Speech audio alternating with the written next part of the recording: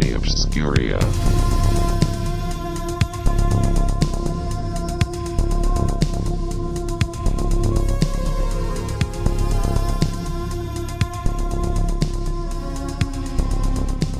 Welcome to Anthology Obscura. I'm Louie, and I'm joined by Sam. Hello, hello. And Chris. Hello. And we're back to cover another, I guess, obscure episode of an anthology television show. Funny enough, even though this is only our second installment, we're covering a very well-known, probably the most well-known anthology television show. I would say this is the number one anthology or most famous anthology TV show ever. Yeah, I'm trying to think what else would be more popular than the Twilight Zone, because that's what we're going to be covering. Yeah, is there something else? Tales from the Crypt, which we previously covered, is probably the only other show that is probably up there. Is there something else? Yeah, Not more popular, I would say. There's nothing more popular as far as anthologies that I think than Twilight Zone. Goosebumps is pretty dope. Yeah. Yeah. Twilight Zone, though, Twilight Zone was prime time network television when it aired, you know? That's OG. kind of the benefit of it, yeah. Yeah. Well, Whereas, in pop Tales from the culture, Crypt was everybody HBO, knows. you know, yeah. Everyone knows the Twilight Zone, basically. It's like one of those things where people reference the theme song. It's been remade 50 million times as a TV show. When people, even just in the lexicon of how people talk, when they go through something that is weird to them, the saying is, "Am I living in the Twilight Zone?" You know, it's just regular people talk. Yeah, and it just goes to show you how popular it is in general, and just kind of how I think everyone, even if there's probably people that have never seen a single episode of the Twilight Zone, know what the Twilight Zone is. That's kind of just kind of how it is. Now, on a more personal level, we'll start with Chris. Where do you stand with the Twilight Zone? Is it one of your favorite shows? Yes, no, maybe. Oh, absolutely. It's one of those shows that, and I know you guys are probably in similar boats, been watching since I can remember watching TV. Obviously it ended quite a while before we were born, but decades. it was always on somewhere growing up, whether it was the marathon for New Year's Eve on Pix or Channel 11, whatever the hell it's called. WPIX was the original. Or Sci-Fi Channel, or I remember back in the day, even TBS would have episodes on early in the mornings and stuff. So it's just always been there. And so I have a lot of sentimentality for the show, and I have a lot of core memories from my childhood that have Twilight Zone and are adjacent to Twilight Zone. So for me, it's the top of the tops. It's kind of crazy that the New Year's marathon is still a thing. They still do it. It's kind of crazy that's just... I wonder when that started, because it's been happening my entire life. Right. Basically. I just remember it always being a thing, this long 2-day marathon. Even in the age of streaming television, everything, you can binge watch everything, and it still exists as a television marathon. Yeah, I was going to say that, on New Year's Day, on New Year, we don't, obviously, nobody really has cable anymore. If you do, that's okay. But I because it's such a tradition, I went on Paramount or wherever else you can find it, right? You can find it everywhere. And New Year's Day, I just started watching episodes that I didn't watch. I actually skimmed, there's just so many to sit there and try and get it done. So I actually just skimmed through a bunch of episodes, and I'm I don't think I've ever watched this one, and I watched it. We grew up watching it, same thing New Year's Day at my grandma's house. I remember grandma really liked to watch Twilight Zone. My grandma was actually pretty fucking cool. Everybody's grandma watched Twilight Zone. That's the thing. So it was the only grandma show that was cool to watch. For a kid, right. For a kid then, and I feel even for a kid now, it's very enjoyable to watch. In my brain, I'm oh, it's black and white. When I was a kid, black and white, oh, it's old. I don't want to watch something that's old. But it was understandable and enjoyable enough that it's kind of timeless. Even so now, the stories are just timeless. You know, I never had that with the Twilight Zone. I don't know why. Like you said, the whole like when you're like 8, you're like it's old, you know. But I never had that, and personally, I used to think it was creepy. Like some of the episodes, absolutely, not the episode we're covering today, because the one we're covering today is not a creepy one. But some of the episodes, you know, are so iconic, and it's usually the ones that are creepy or in the realm of supernatural. Nightmare at 30,000 Feet used to scare the shit out of me as a kid. That's probably the most iconic one, right? Eye of the Beholder. That's probably another one that everyone knows. You know, everyone does the William Shatner. I mean, the image of the monster on the wing is an iconic image, and it's burned into my childhood. But yeah, there's a lot of iconic episodes. I'm sure I could see us maybe doing an episode down the line talking about maybe the top 10 Twilight Zone episodes or something. That's an easy list too. Yeah, really I would love to see how our lists compare, though. That would be an interesting thing. That would be an interesting thing. Yeah, I'm sure that's something we'll do. I know for a fact that you personally, Louis, introduced me to an episode that I had never seen before with one of your personal favorites, 5 Characters in Search of an Exit. Oh, yeah, dude. Louis introduced me to that, too. I had never seen that one before until you know, we were talking about Twilight Zone one day, and that's a great episode. That's a story for another time, but that's a great episode. Yeah, I definitely in the future want to maybe dive into that one, because I always just found it so interesting, and I feel like there's episodes of the Twilight Zone that have influenced like other movies and shows. Certainly. And I sometimes feel like that one inspired Toy Story. I don't know why, just like the premise of them being toys and all that. I don't want to get too into it, but maybe, you never know, you know. Some of these episodes are so iconic. And that's more of a deep cut one, like the one we're going to be talking about today. But we're rambling on about Twilight Zone. We should maybe move forward and jump into the show that you picked. I mean, the episode that you picked, because you picked this one, Chris. This is you, and that's The Changing of the Guard. And since you picked this one, hit us with the episode breakdown. If you could have been at that meeting, sir, you would have been very proud of the things said about you and your work. A teacher of incalculable value to all of us, but, well, youth must be served. Changing of the Guard, that sort of thing. All right, so this is The Changing of the Guard, Season 3 finale. Originally aired June 1st, 1962.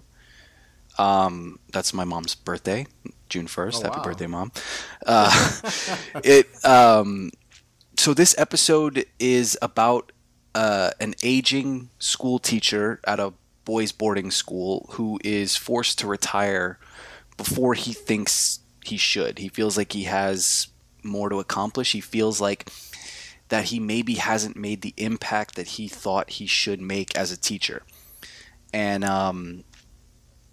but he's forced out, so he feels like his life has been a complete waste, and he decides that he's going to end his life. And he's contemplating suicide. He is fairly close on the path to that, and something happens to him that makes him see the light and shows him that maybe he did make an impact. And yeah, I don't want to spoil that yet, but you know, let's talk about this episode and why I chose this episode. Yeah, why did you choose this one? Because it is, honestly, dude, when you think of the Twilight Zone, you think of like monsters and aliens. Usually it's more science fiction. But why is this one of your favorite ones on like a more personal level? Like, why? So, like we were talking about how the Twilight Zone is a very like, you know, it's sci-fi heavy, and it's monsters and aliens and robots and all this kind of stuff. This episode, while it does have sort of an air of supernatural, let's say, it also is different in the sense that a lot of the Twilight Zone episodes have I guess the best way to say it would be kind of a mean spirit to them. You have a character who's generally the main character in a Twilight Zone episode that you don't necessarily want to root for, because they're, you know, they may have some kind of crappy thing to them, or they may be going through something more mean-spirited, and you know, there's monsters that are attacking an airplane, or there's Martians in a diner, and there's a lot of this episode is really the complete opposite of that, and it's really, you know, sweet and sentimental, and you know, obviously elevated by the presence of A-class actor like Donald Pleasance.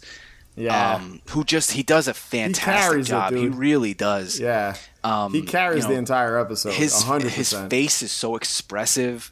He shows such great emotion, and I think that you know, it takes place around Christmas time, so I guess it's kind of a Christmas episode, but it's sort of timeless in the sense that you know, there's a really sweet sincerity to it that you don't really get a lot in the Twilight Zone, and that's why it's one of my favorites. It's funny, too, that it's a Christmas episode, just considering the release date is June 1st. Yeah. Like, you're not really... And this is... And I'm not, like, again, honestly, dude, this is a really somber episode of The Twilight Zone. Like, it's not the type of episode where you're going to have, like, a good time watching it. Like, not that it's not fun. It's more dramatic. When comparing it to some of the other more, like, fictional... like kind of premises, even though this is very fictional, in a way it's not, though, because there's some and when we get to the ending we'll dive into that a little more, but it can very much be set in like the real world in what this character is feeling. Now I like that you mentioned like the whole kind of aspect of, you know, his, in the breakdown you mentioned his past helping him realize something. You know what this is very reminiscent of? It's a Wonderful Life. Absolutely. There's no way that Serling wasn't inspired by It's a Wonderful Life. Yeah, just and it's weird because, again, I'm going to be honest with you, I'm not this It's a Wonderful Life like hardcore fan. I don't even remember when that film was released. When I was watching it, just the coincidences of Christmas, suicide, and not appreciating life, and then what happens towards the end just feels, you know, very much like that movie. You know? It's a Wonderful Life came out in 1946, so it had been out almost 20 years by the point that this episode came out, so there's no way that it wasn't an influence on this episode. Sammy, what's your initial thoughts on this episode? Have you ever seen this one? So I hadn't seen this episode prior to now. I watched it twice. I really liked it. I mean, I don't think there's some Twilight Zone episodes that I consider like kind of boring, but I actually really enjoyed this one, and it's kind of, I'll second that. It's just like one of the very few, if the only one, that does not end with some kind of bizarre sci-fi, like spooky dooky kind of ending. It's like actually kind of sweet and pleasant, and you really feel for this character. Whereas a lot of like the other episodes, there's no empathy really that I'll have for the character. I'm just kind of like at the edge of my seat wondering when something bad's gonna happen.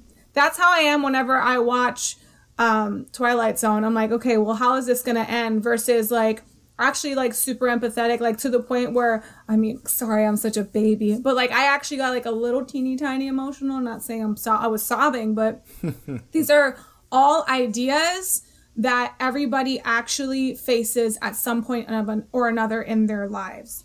So maybe it's not per se teaching, but just like the whole idea of like, did I do everything I was supposed to do? Did I leave my imprint? Does this life that I'm leaving behind matter at all? So I think it's really kind of dark in that sense. Like you said, Louis, it's somber, but it really makes you think. And I really liked it. I thought it was pretty dope. Yeah, there's a relatability to it. It's funny too, because when you watch The Twilight Zone, most of the male leads are usually like chain smoking, sweaty, dudes that look like stressed out, and Donald Pleasance as Professor Fowler, I believe is how you pronounce his name. Like, he's the complete opposite of that. And speaking of Donald Pleasance, I think it's super impressive that he was 42 years old. Yeah. When he played this role, and they did a really good job with the makeups for 1962. Like, I thought it was really impressive.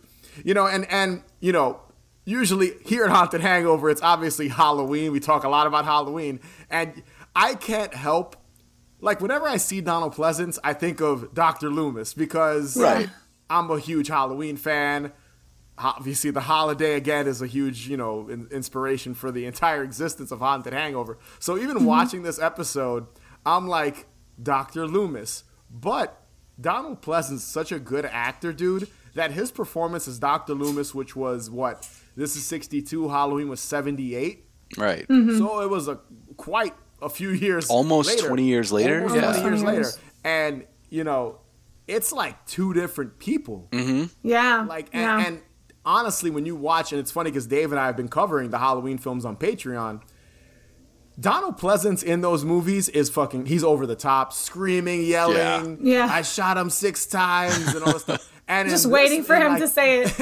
And then in this, he's so like, kind of like slow in the way he's speaking. I get it, he's playing an old man, but like he's slow and he's methodical in what he's like. He's acting like this dude is. He is acting, and he's very tearful in a lot of it too. Oh, dude, it's and I have some likes here, and most of it pertains to his performance, honestly. But it's just kind of crazy how that's the same dude. Like when you watch the crazy Dr. Loomis in Halloween, and then you watch him in this, and if you ever meet someone who's like, oh, Donald Pleasance can't act, just show them this episode. Because, dude, there's like the one part that stuck out to me, and we'll jump into some of our likes, and I'm sure you guys probably like the same stuff. It's probably on your list of likes as well.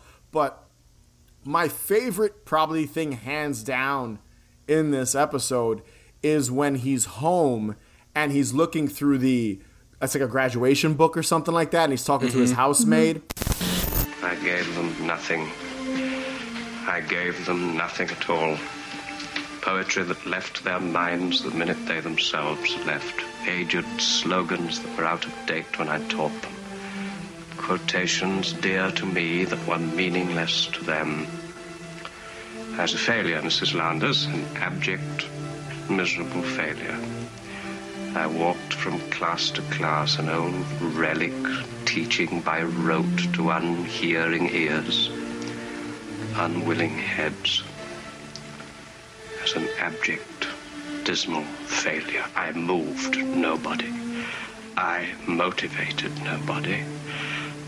I left no imprint on anybody.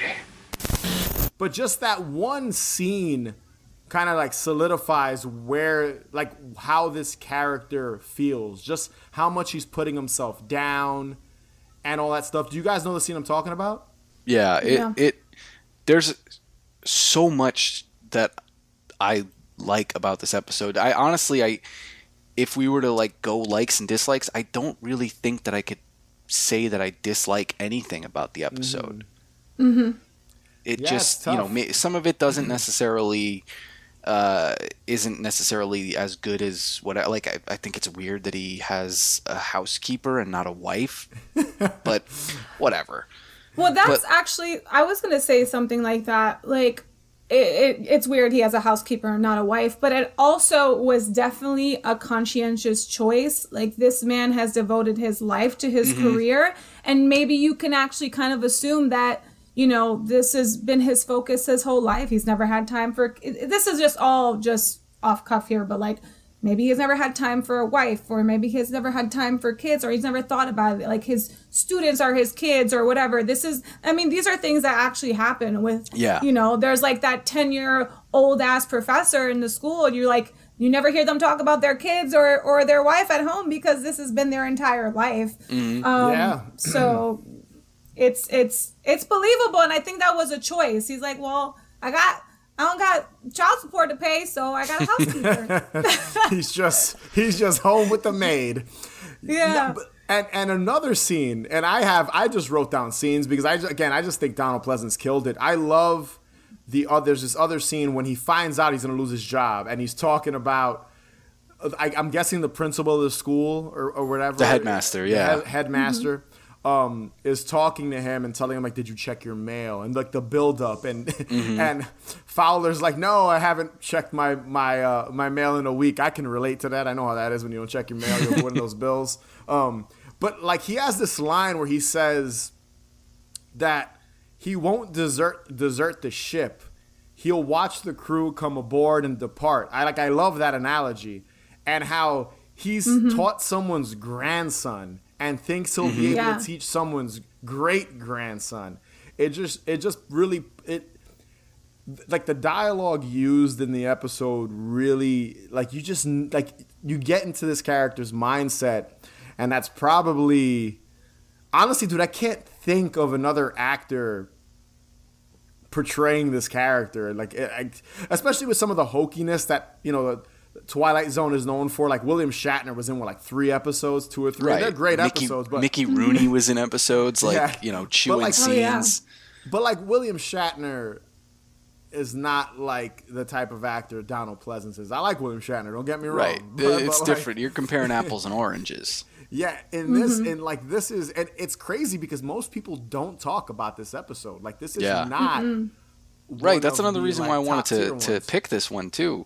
I think also a cool, interesting bit of trivia is this was Donald Pleasence, his American television debut was this episode of Twilight Zone.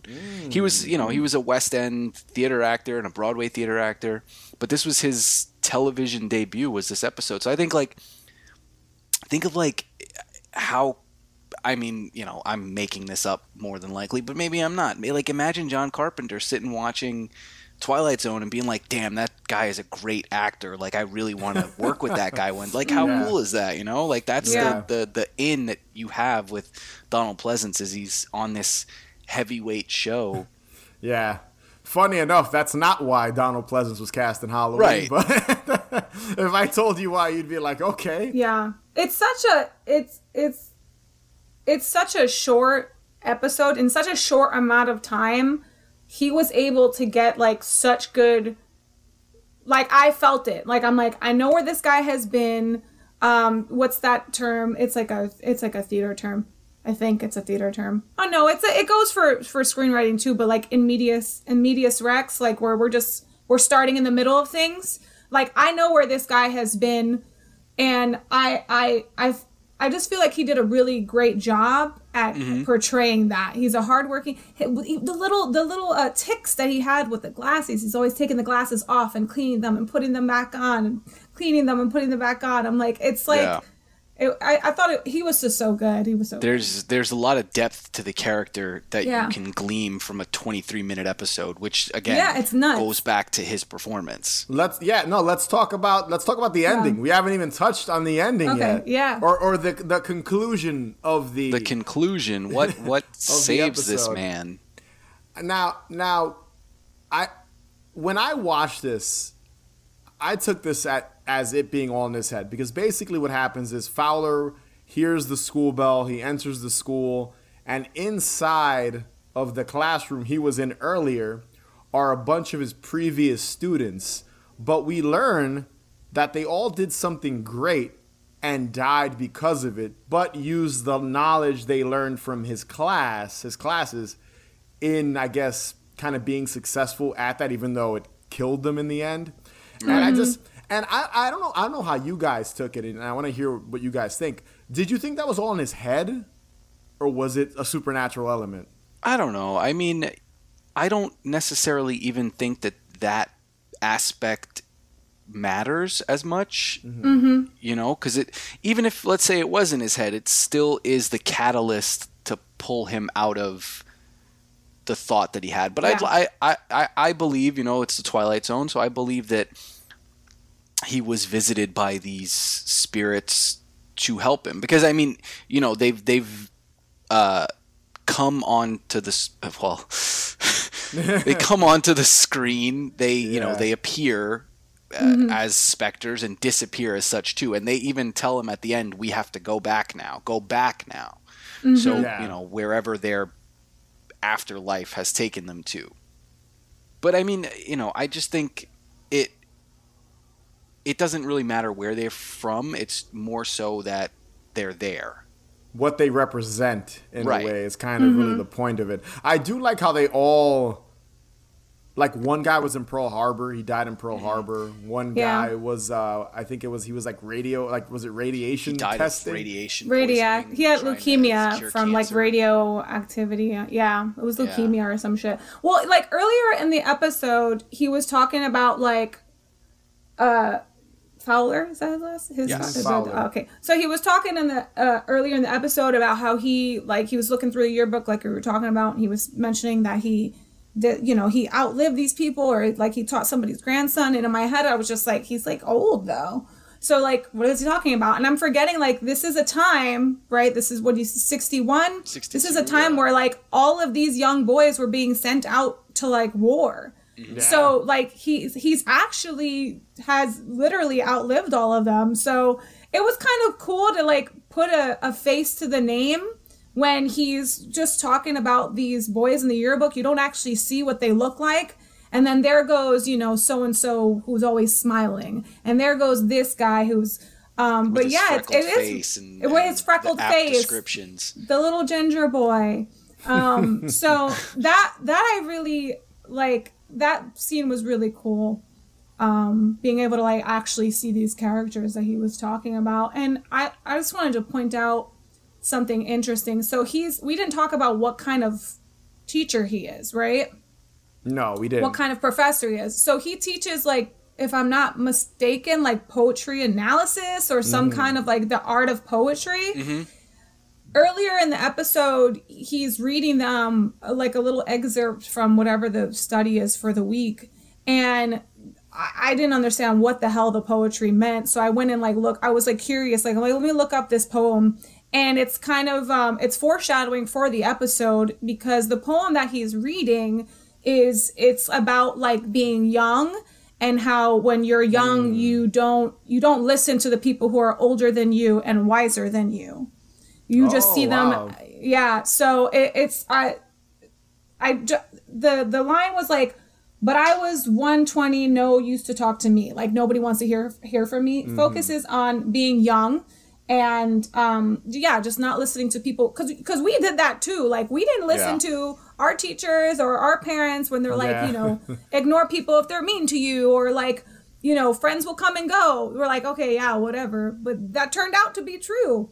So I think it's kind of interesting that he's talking about this poem, and then that's exactly what the entire episode is about. He thinks that his students never listened to him, and it turned out that they did. Yeah. And I definitely think those were ghosts. I mean, it didn't have like a older film, their depiction of film and television, their depiction of ghosts is like, ooh, and floating. They have no feet on the ground. When you do look at like older films and older television, like their faces are painted white, their clothes are all white. Yeah. That's I think why there was like kind of this idea of like not really knowing, like, is this in his head or is it a ghost? I do believe that it was a ghost specifically because of what you said, Chris. I was like, we're gonna go back now to the underworld or wherever they go. For me, I wasn't sure if it was supposed to be supernatural or not. The only reason why I say that is because, again, when he's looking through the yearbook, I believe he does say the word ghost in that whole monologue he has. Mm-hmm, but, you could easily take it as it was all in his head. Right. Because when he's gonna go kill himself, literally puts a gun to his head. And then right when he's about to do it, he hears this. So maybe, again, it was just like a come to Jesus moment or something, and it was all in his head. But right. I like that you mentioned that he puts the gun to his head and then he hears this. So what he hears, and this goes to Sammy's point before about the poetry too. So what he hears is the classroom bells. He hears the bells tolling. And then as he's in the classroom talking with his former students, one of them brings up a poem that meant a lot to him. Yeah. And he tells him, it's a poem by John Donne, For Whom the Bell Tolls, and he tells him, each man's death diminishes me, for I am involved in mankind. Therefore send not to know for whom the bell tolls. It tolls for thee. And I mean, if you want to take it quite literally, the bells tolling saved this guy's life. Crazy. So they literally did toll for thee in this episode. And I mean, that's obviously what you're supposed to glean from that, but I think it's a very again, I guess the best word to use it is it's kind of romantic, and it's kind of sweet in a way that a lot of Twilight Zone isn't, and that's really why I chose this. Like, rather than somebody getting their comeuppance, this guy is saved because he's a good person. Yeah. I do want to say it's pretty funny seeing him wearing a long jacket and having like a revolver, because again, I just think of Dr. Loomis. In that scene, he's wearing like the long jacket and he's got the gun. I was like, wait a second. Also, he had the gun in his desk at work. I was like, damn, son, okay. He's got the piece in it, right? That was his different time. No, it was his desk at home. Different time. That was his desk at home. Okay, I wasn't sure. Yeah, because the housekeeper, she notices it that it's gone. Yeah. Oh yes, you're right. But even regardless, this old man's got a piece in his drawer. In general, I also like in like right at the end when he's like listening in on the carolers. The performance Donald Pleasence is giving is completely different. Like, he's so happy and jolly, and like this guy's he's come to terms with retiring. He's like cool with it. I just love that. You can see how happy he is. That scene, okay, I know I wasn't supposed to laugh, but that scene actually, I like laughed out loud because it was so like, not in a bad way, but it was so obnoxiously excitable compared to before. Like, he was sad. There's like the one solo tear, and he's got the gun on his head. And then you fast forward to this scene when he opens up those windows and sees the boys, and his freaking face, I just couldn't. I was laughing. He was like, "Okay, you guys, yeah, see ya." Yo, so over the top. The dude was suicidal a few hours prior to this, so he was just it's wild. What a journey. He appreciated life. He was, the weird beard. Yeah, weird beard. I will say too, I learned what a dunderhead was. I had never heard that word before. A stupid. What is a dunderhead? I had to Google it. A stupid person. Because it has nothing to do with The Office. No, it's not. No, I guess maybe that's where they got the name from. But it must be an old term, because he's like really early on, before the suicide, before the ghost. He's like, I guess he lets the class out early, and he calls the students dunderheads. And I was like, what the hell's a dunderhead? And I Googled it, a stupid person. I was like, all right. Old school lingo here. If you had to, we've repeatedly said that all the Twilight Zone episodes, in some way or another, for the most part, have a lesson to be learned, right? Like, that's kind of the theme of the Twilight Zone is, you don't listen and you're going to get your comeuppance. So if you were to say, and again, this is a different kind of episode, but what, if you had to say, what would be the lesson here? I would say, if I had to, I'm not a poet, but if I had to, I would say it's probably like count your blessings. That when people say count your blessings, it's not, I think he can understand that he is somewhat influential, right? Because even in the very beginning of the episode, he makes a comment like, I can't believe you guys all passed that last test. That's wild to me because you didn't seem prepared. It's a miracle that you guys all passed, but you did all pass. So he understands that these kids are learning something, right? But it's almost like he's expecting them to go off and become poets and celebrities, and he wants to hear his name in that acceptance speech. He's not understanding the little things that he does for these students. Yeah. You know what I'm saying? So I feel like it's that whole idea of like, don't think so much about what you don't have, right? Or what you have not accomplished, and focus more on what you have accomplished. You've been working for this school for 50 plus years, and you've signed several contracts with them, so you're doing something right. You know what I mean? Yeah, so that would be what impact you're having. Exactly. I think it's pretty straightforward. Yeah. Yeah. Yeah, that's what I took it as. Or just as simple as you know, appreciate life, appreciate what you do, and understand that, you know, if you're doing things the right way, you can have an impact on people and not even realize it. Sometimes you get so caught up in your own work, you know, which is what this character basically was. He was caught up in his job because he thought these kids, like you said, Sammy, were like dumb, but in reality they weren't. Yeah. And he just didn't realize what he had. A bunch of dundas. Dunderheads. Yeah, like he didn't realize what he didn't realize the effect he had on the people, and to the point that when he lost the job, he was going to kill himself. You know, so like, to me, it's just more about like appreciating what you can accomplish in life, you know, for yourself and for other people, and just appreciating it, you know, even if a bunch of ghosts or whatever can't come and sway you from killing yourself or shooting yourself in the head. You never know. You might be in a corner of the Twilight Zone. You don't know yet. So, do you guys have any closing thoughts on the changing of the guard?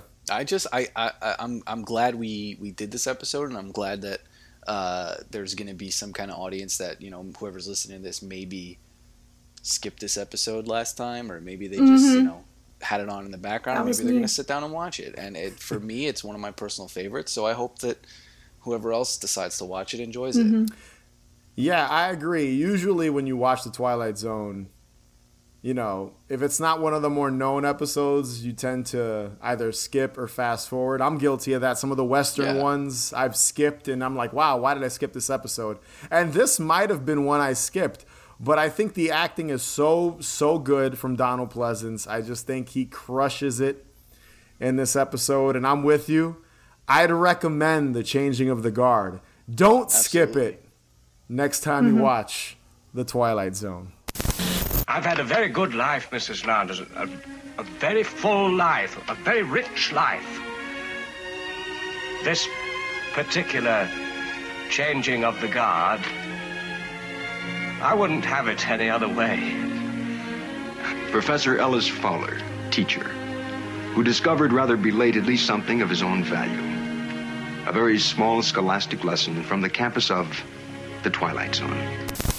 So that was The Twilight Zone, The Changing of the Guard. Be sure to subscribe, follow us on Instagram and Twitter @Haunted Hangover, and check out our Patreon page, patreon.com/Haunted Hangover 31. And if you can rate and review us, that would be amazing. And remember, the best cure for a hangover is... more booze! Catch you guys later.